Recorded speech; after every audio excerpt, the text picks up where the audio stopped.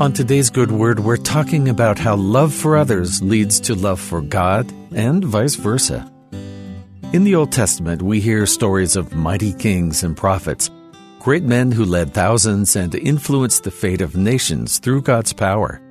But partway into the history of Israel, we get a smaller history, the history of Ruth and Naomi, two women without much influence or political power, just trying to survive. Their story doesn't contain the epic scope that we see elsewhere in the Old Testament, but it's just as important to the history of Israel and God's kingdom. After marrying the sons of an Israelite family who was fleeing a famine, the Moabites, Ruth and Orpah, lost their husbands, as their mother-in-law Naomi had before them. With nothing to connect her to her adopted land, Naomi decided to return to Israel. But her daughters-in-law didn't need to follow her. They had family where they were that could provide for them. Both Ruth and Orpah insisted they would go with her, but Naomi asked them to reconsider. Orpah kissed her mother-in-law and sister-in-law goodbye and left for her family. But Ruth remained. In Ruth chapter 1, she gives her justification for staying, even to the point of leaving for a foreign land. And Ruth said, "Entreat me not to leave thee, or to return from following after thee. For whither thou goest, I will go, and where thou lodgest, I will lodge, and thy people shall be my people, and thy God, my God. Where thou diest, will I die, and there will I be buried.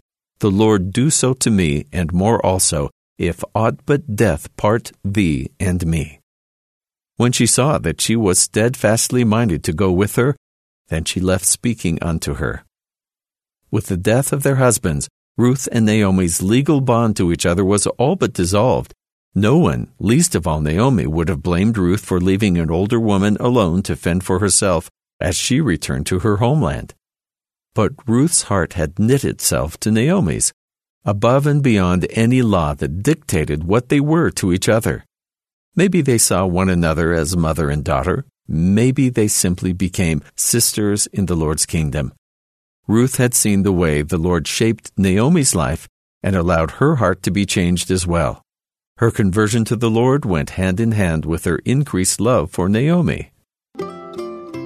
Ruth and Naomi show an example of devotion and conversion not often seen in the histories of the Scriptures, but stories like theirs are seen everywhere in our lives. The Lord's church continues because of the connection we have with heaven and the connections we have with each other. The more we open our hearts to God, the more love we feel for our fellow beings, increasing our capacity to serve them and be loved in return. The inverse is true as well. As we work to love those around us as we know God would, we better understand Him and the work He has for His children. Through Naomi's guidance, Ruth became an example of a devoted follower of God, standing at the head of the lineage of the future kings of Israel.